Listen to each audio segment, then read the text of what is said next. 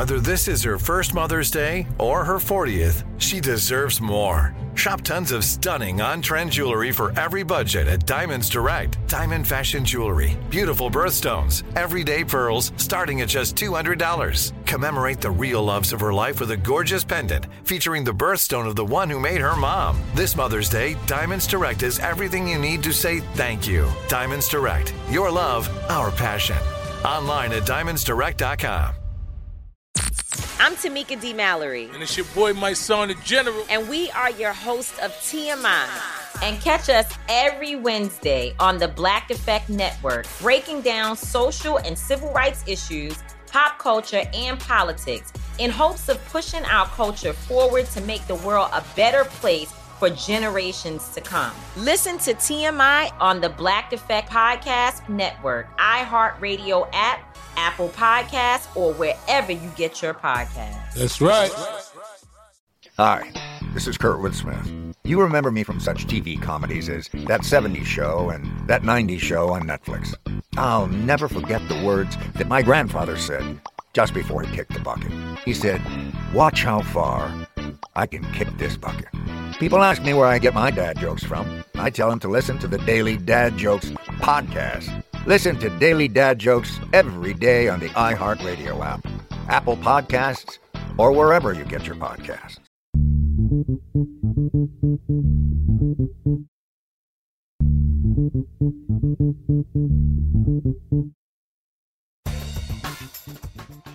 Good morning, peeps, and welcome to OKF Daily with me, your girl, Danielle Moody, recording from the home bunker. Folks, I'm so excited to welcome back to Woke AF after many, many weeks of our schedules not matching up and being in court. Glenn Kirschner, MSNBC legal analyst and the host of Justice Matters, here to give us a supersized breakdown into the Oath Keepers trial that just concluded last week with a seditious conspiracy conviction for Stewart Rhodes, the founder of the Oath Keepers, as well as another one of his band of idiots. Glenn will give us an entire overview into the implications for the verdicts in this trial and the fact that in the upcoming weeks, we have the second part of the Oath Keepers trial that will be taking place, as well as the trial of the Proud Boys. What does this mean for Jack Smith, the special counsel that was appointed by Merrick Garland to oversee the investigation into Donald Trump and whether or not he can be tied to the insurrection? So we get into that and so much more on this supersized, jam-packed interview with our friend. Welcome him back to Woke AF, Glenn Kirschner. Folks, it has been a long time, and I am so happy and grateful to welcome our friend Glenn Kirschner back to Woke AF Daily.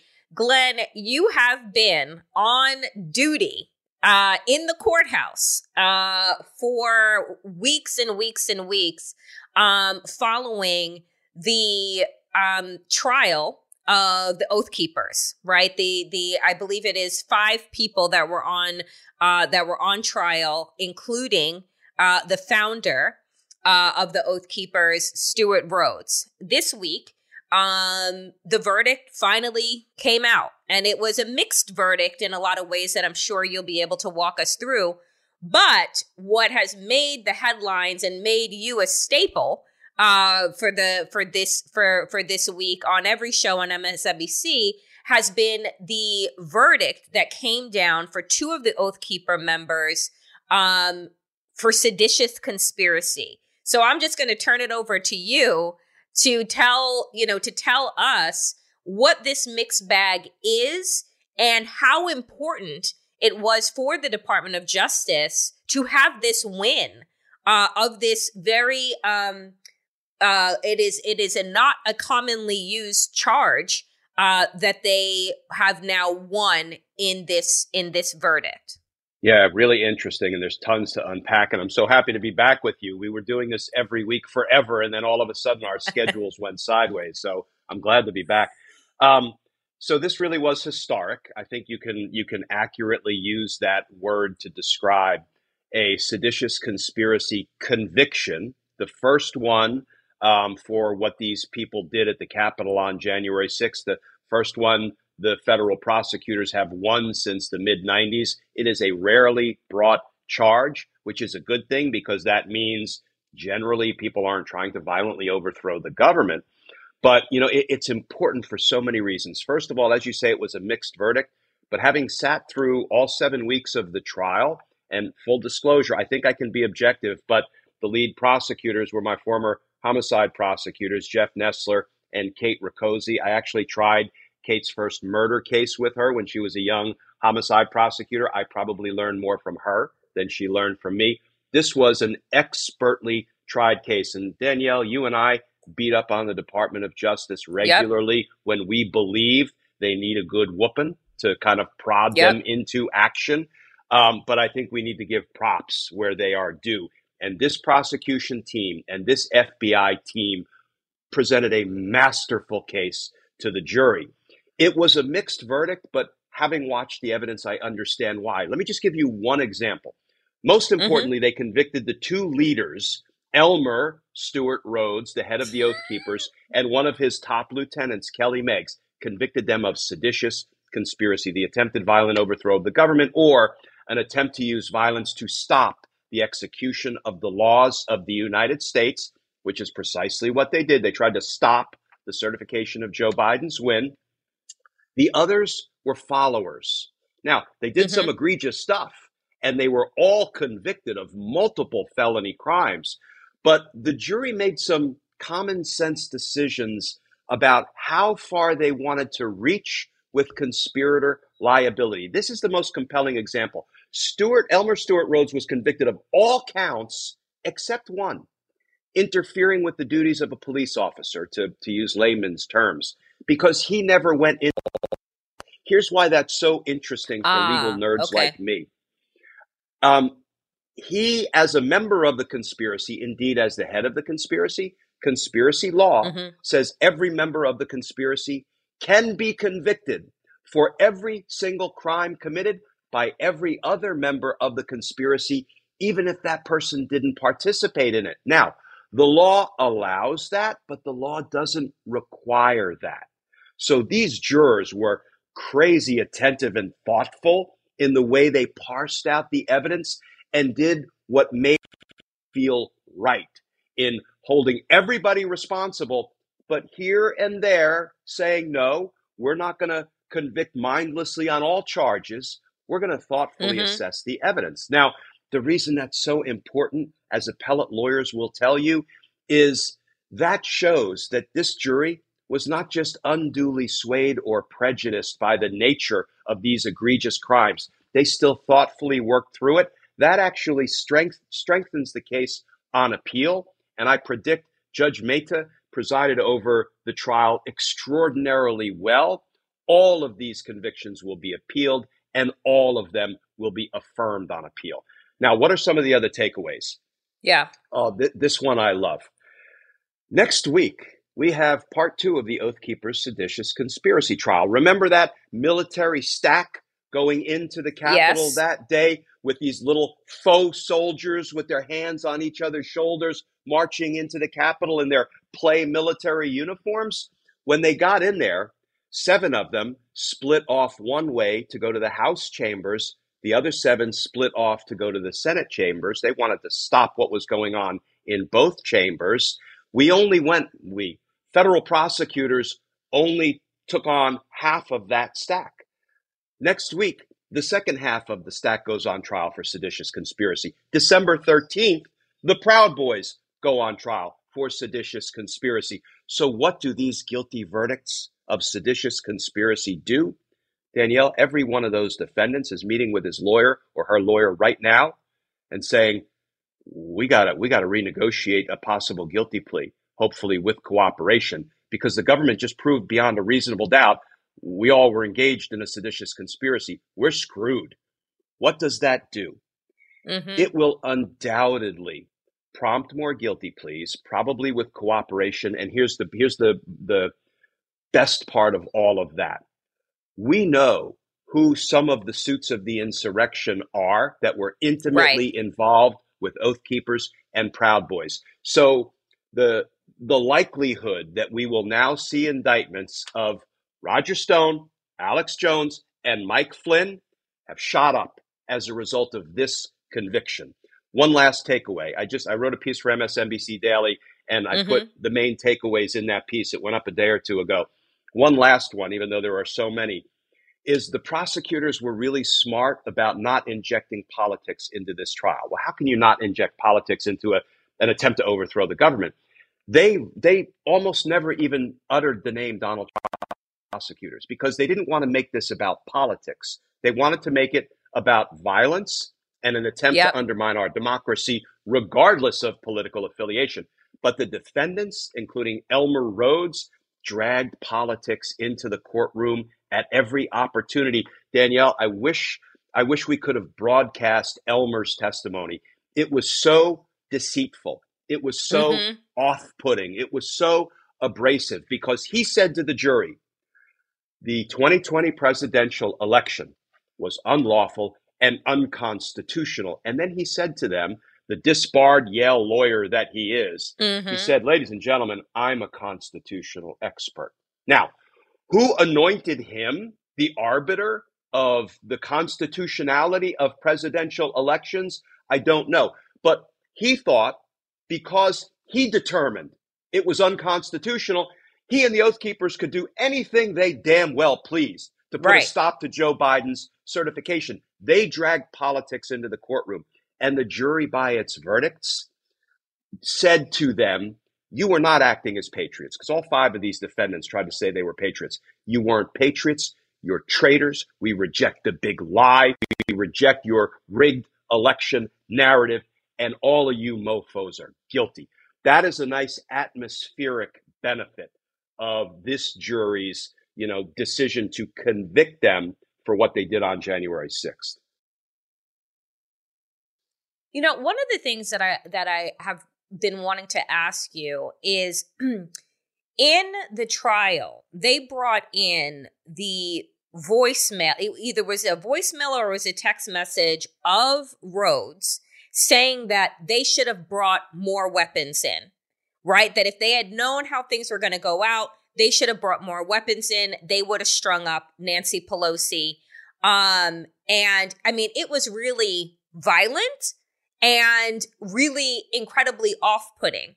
And I want to know how you saw the jury react to that statement. That's number one. And then 2, the other thing about the election being stolen and the election being rigged, was there anything in his testimony where he said, we were acting on behalf of the president of the United States, waiting for him to essentially either call for martial law or I forget what it was, there was another Insurrection Act. Or waiting for the president to, enact the Insurrection Act. Was any of that said in his testimony and statement? Yeah. So to answer your first question, I think you saw that the jurors were pretty sort of reserved and circumspect and thoughtful. I think they really seemed to appreciate the weight and the gravity of what they were being asked to do. But particularly when the defendants testified, 3 of the 5 defendants testified, which is really unusual in a big federal trial. They usually rely on the government's very high burden of proof and the presumption of innocence. And once they start opening their mouths, they get cross-examined and they often fall apart, as did all 3 of these defendants. But you could see when some of the more expressly violent evidence, the posts, the texts, the recorded statements came into evidence, you could kind of see them gently recoil, even though they were trying not to. And the one you mentioned, I mean, think about this. Defendant Elmer Stewart Rhodes said, the only thing I regret is not that there was all this violence at the Capitol, not that the certification was actually stopped. It was delayed. So they succeeded, at least until they could reassemble and continue certifying Joe Biden's win. Not that people were killed.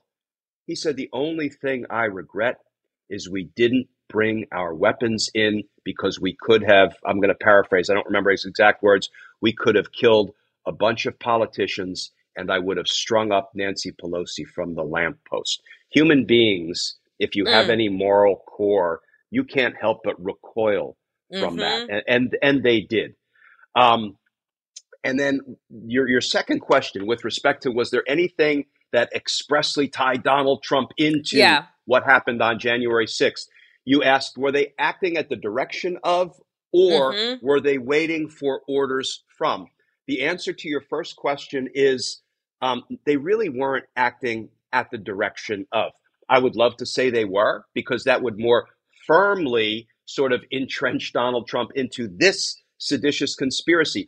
But they, Elmer kept saying in recorded video statements, Mr. President, invoke the Insurrection Act so we can come in with our guns a-blazing. I'm taking liberties with his exact words. But if you don't, the Oath Keepers will take matters into their own hands. And what, Danielle, is Donald Trump didn't. So I think that the fair assessment of the evidence is Donald Trump didn't tell them to do it. They weren't acting at the request of Donald Trump. Indeed, he didn't even do something they wanted him to do, because invoke the Insurrection Act, because that would have unleashed them and their weapons.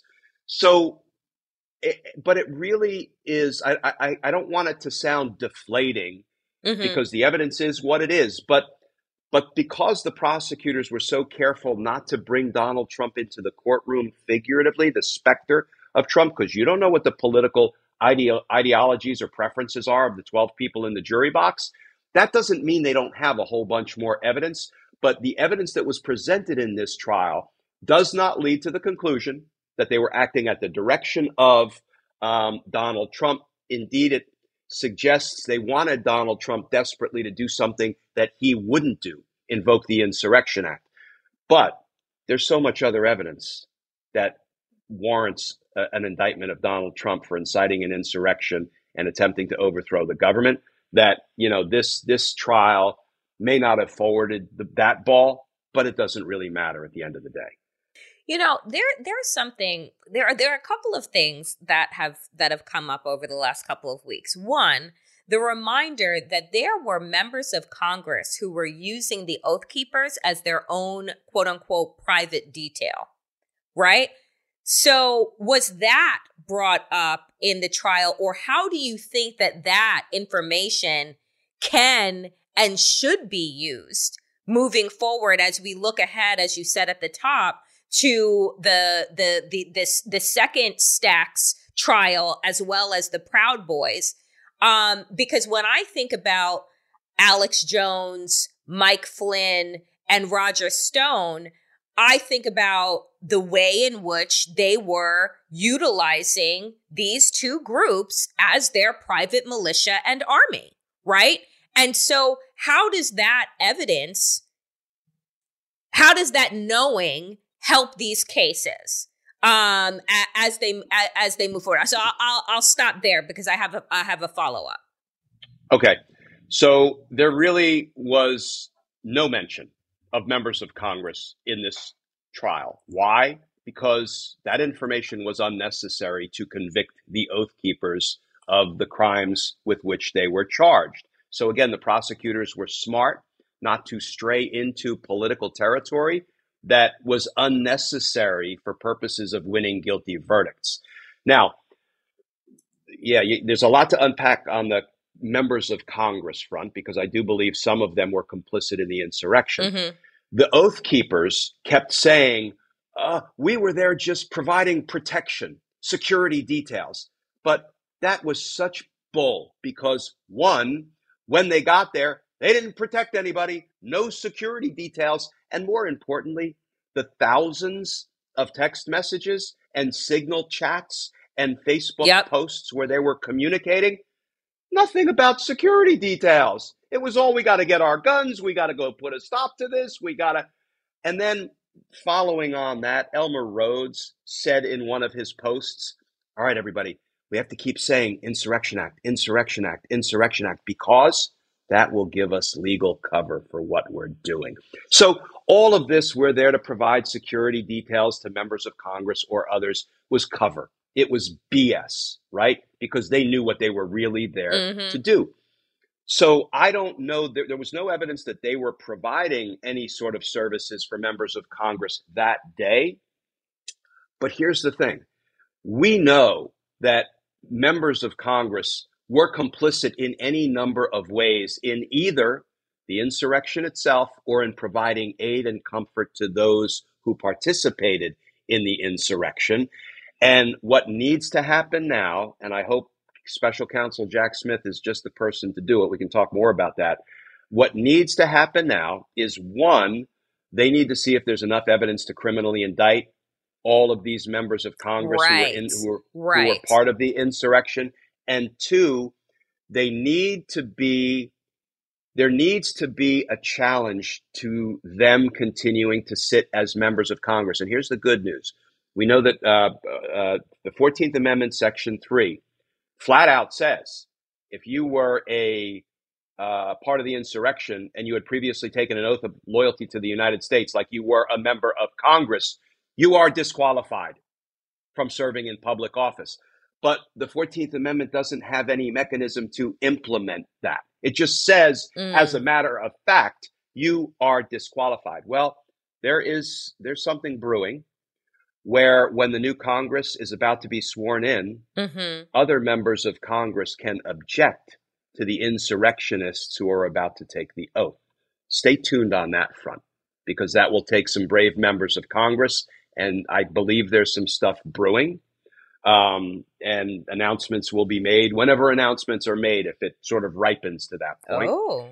But first and foremost, and that's a political calculation, right? But first and foremost, if the evidence supports it, and I believe the evidence probably does support criminally indicting some of these members of Congress, little Josh Hawley, go insurrectionists, go, I got your back, I'm with you. And then you see him running away when the insurrectionists make their way into the Capitol. What a punk.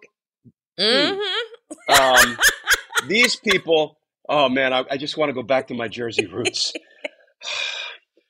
These people need to be held accountable. And if whatever your follow-up is, let's do that. And then let's talk about how I think Jack Smith may take us there. But, I mean, you kind of answered part of it, because it was going to be about, these members of Congress. And I can't remember, you will remember, the member that was in the bulletproof vest that happened to be under his Mo Brooks. Mo Brooks, who was at the Stop the Steal rally with a bulletproof vest underneath his clothing. Why would you need that? Right? No one else was in bulletproof regalia, right? So you must have had some previous knowledge as to what could possibly be unfolding. The other piece, Glenn, is that now that these people, these other folks who have yet to sit for their trials, see that this charge was upheld. Now, is now the pressure to say, okay, maybe we don't go after you for a seditious conspiracy, but you got to give up. Who gave you the maps? Who gave you, right, the prior tour the day before, right, to give you the lay of the land? Because I tell you, as somebody who worked on Capitol Hill, the way that those people found those unmarked offices, I worked on Capitol Hill for years and couldn't find those, would still have to ask, Capitol Police, am I going to this tunnel or this place or that? And they knew to go direct. So where did they get that information from? Is that the root of the root that we're going to see the feds going after? Absolutely. And when I said these guilty verdicts will inspire Oath Keepers boys to want to plead guilty and cooperate to reduce their exposure, I said that will sort of directly, I believe, implicate guys like Flynn Stone and Alex Jones. But I also think you're exactly right. These people have information about members of Congress and what they did to enable and assist. And, so I think these guilty verdicts up the ante on the members of Congress as well. And, when you talk about the Capitol Police, let me give a shout out to now my friend Harry Dunn. You know, I worked with Mike Mm. Fanone decades ago. We were working murder cases together when he was in 1D in the DC, and I was the chief of homicide. So I have known Mike for a very long time. I've only come to know Harry recently, Yeah. and I was in the courtroom for his testimony. And Danielle, first of all, yes, he is a human wall. Harry is enormous, right? And Harry testified, and there was video that captured this. Harry is standing there. Yep. I get emotional. He's but one man. He's blocking the stairwell Yep. that leads to the speaker's office. And there are rioters and oath keepers and he said, "Y'all aren't getting by me." And he was one man who held that line. And for it, they called him every name in the book that, you know, and goodness gracious, there are heroic public servants that walk among us like Harry Dunn. And, you know, as much as we beat up on police and we beat up on the Department of Justice, goodness, when heroes do what Harry Dunn did and Mike Fanone and Aquilino Gonell and the rest of those officers that day, my goodness, we need to thank them and we need to honor them and we need to remember that we have heroic public servants like Harry Dunn. Yeah. Thank you for that, Glenn, because it is a very, you know, needed reminder about who allowed for, you know, true devastation not to come down on our Capitol, on our democracy that day, because they put their lives and their bodies on the line. And for that, I think all of us should be grateful. With the few minutes that we have left, I do want to talk about Jack Smith now and what you believe the Department of Justice is doing, right? Because I got to tell you, you know, I think I might have texted you that day when the announcement was made, and I was just like, what the F is going on? You know, because this feels like another avenue and a flashback, deja vu to the Mueller report, which was all about nothing, you know, at the end of the day. So what do you think? Because we hadn't had the opportunity to talk. What do you think about the special counsel? What do you think about Jack Smith? And how do you think that they're going to use, hopefully, God willing, use these verdicts as a way to get to the architect, the head, the snakehead that is Donald Trump? Yeah, so I'm with you, Danielle, that we are suffering from hero fatigue. We thought Bob Mueller was going to bring it home. Now, I think when you read Volume 2 of the Trump-Russia report, where he meticulously details as many as 10 felony obstruction of justice crimes by a man that he was not permitted to indict because of that stupid-ass DOJ policy, saying you can't indict a sitting criminal president. That is some Banana Republic stuff right there. And I hope somebody revisits that. Mueller could only do what he could do. And of course, he was blocked significantly by Bill Barr and his lies about the Mueller report. Then we had Merrick Garland coming in. Now, Merrick Garland was a prosecutor in my office 30, 40 or more years ago. Then he was highly regarded, handled cases like the Mayor Marion Barry case, which was obviously politically charged, which was a difficult case on the evidence. He handled it well. He went on to handle, obviously, Oklahoma City bombing and other high-profile cases that he supervised. He didn't try them. And then for a quarter of a century, he was a judge. Very good judge, by all accounts. You can agree or disagree with, you know, some of the ideological underpinnings of some of what he decided. But I think we learned over the last 18 months that Merrick Garland lost his prosecutorial chops and was running the Department of Justice in the AG's office more like a judge's chambers than a really aggressive prosecutor's office at this most dangerous moment in our nation's history. So I feel like we're being fooled up maybe a third time with Jack Smith. And Danielle, like you, it's funny, in advance of the announcement, I actually talked on air or somewhere, or maybe it was just in my head. I actually did say, I don't think appointing a special counsel now is necessary or is a good thing, because look at how when they appointed Bob Mueller, he had to start from scratch. He had to hire investigators, hire prosecutors, hire a support staff, stand up in office, begin investigating. That takes a long time. But then I did say back then, the only way I could see it working is if they put him in place to oversee all of the investigations that have been up and running for a year and a half now, and say, now accelerate them. So the first thing I did when I was in the courthouse covering the Oath Keepers trial, I saw the announcement. Actually, a reporter got an advance notice of it, and she pulled me over. She's like, Glenn, look at this. So the first thing I did is I reached out to my friends who had worked directly for Jack Smith when he was the head of the public integrity section. And what I learned from people that I respect immensely is that Jack Smith is a real, without fear or favor kind of guy. He abhors political corruption. He abhors obstruction of justice and witness tampering. And he is fearless, and he's willing to take politically charged cases that are not sure things. And he walked that walk. He prosecuted Virginia Governor, Republican Governor Bob McDonnell, won convictions, and then years later on appeal, the Supreme Court didn't like the fact that the Department of Justice could so aggressively go after high politicians, and they reversed the convictions. That's not a failing of Jack Smith and his team. That's a failing of our Supreme Court. Surprise. Protecting high government officials.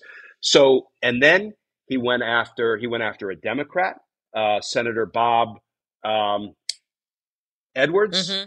John Edwards, who was running for president. Right. He went after him for campaign finance violations. It was a hard case to make. And what happened? The jury hung. They actually acquitted on one count and hung on the other 5. Hard case. He didn't win it, but he wasn't afraid to bring it.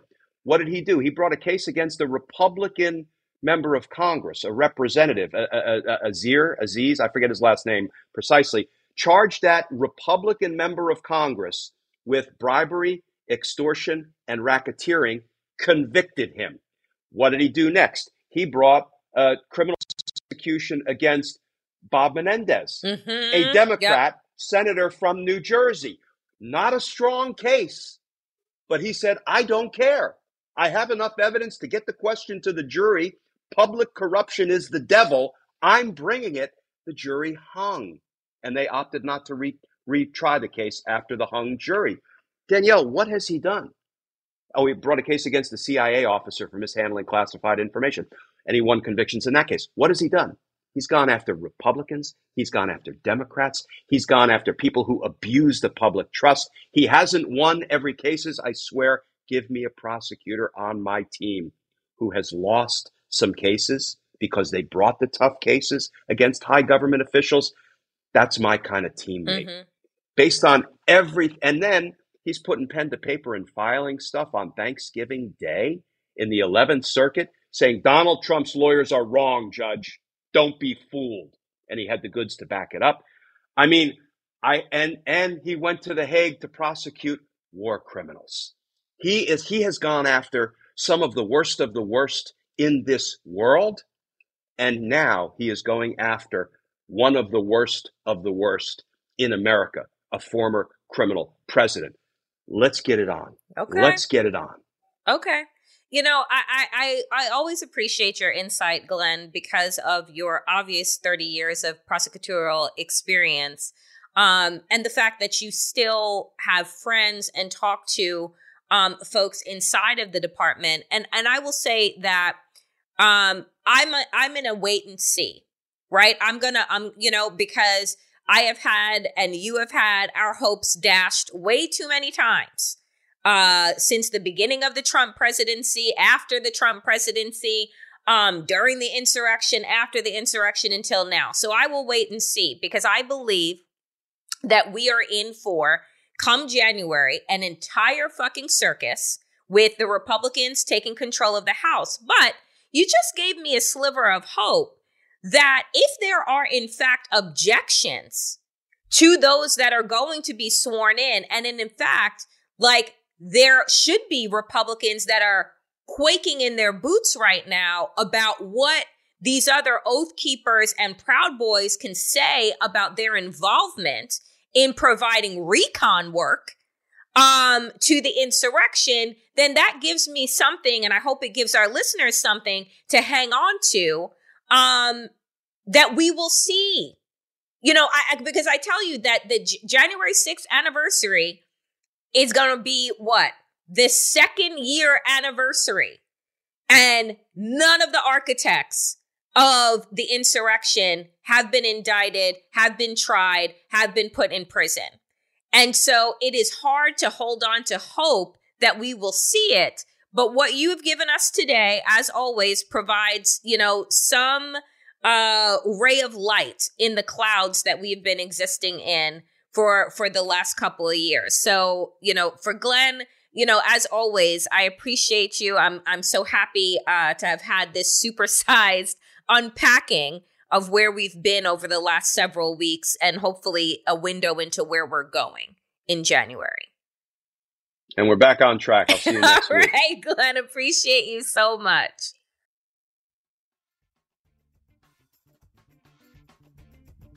That is it for me today, dear friends, on Woke AF. As always, power to the people, and to all the people power. Get woke and stay woke as fuck.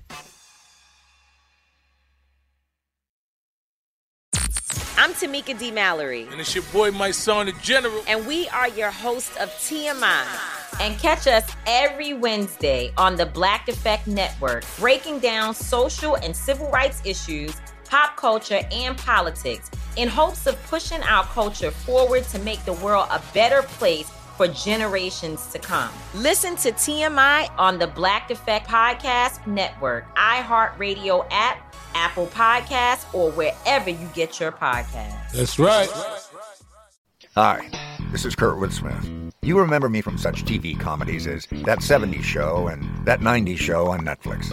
I'll never forget the words that my grandfather said just before he kicked the bucket. He said, "Watch how far I can kick this bucket."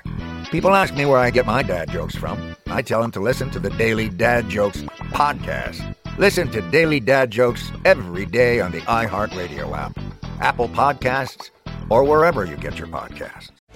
Jon Stewart is back in the host chair at The Daily Show, which means he's also back in our ears on The Daily Show Ears Edition podcast. Join late-night legend Jon Stewart and the best news team for today's biggest headlines, exclusive extended interviews, and more.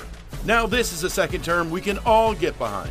Listen to The Daily Show Ears Edition on the iHeartRadio app, Apple Podcasts, or wherever you get your podcasts.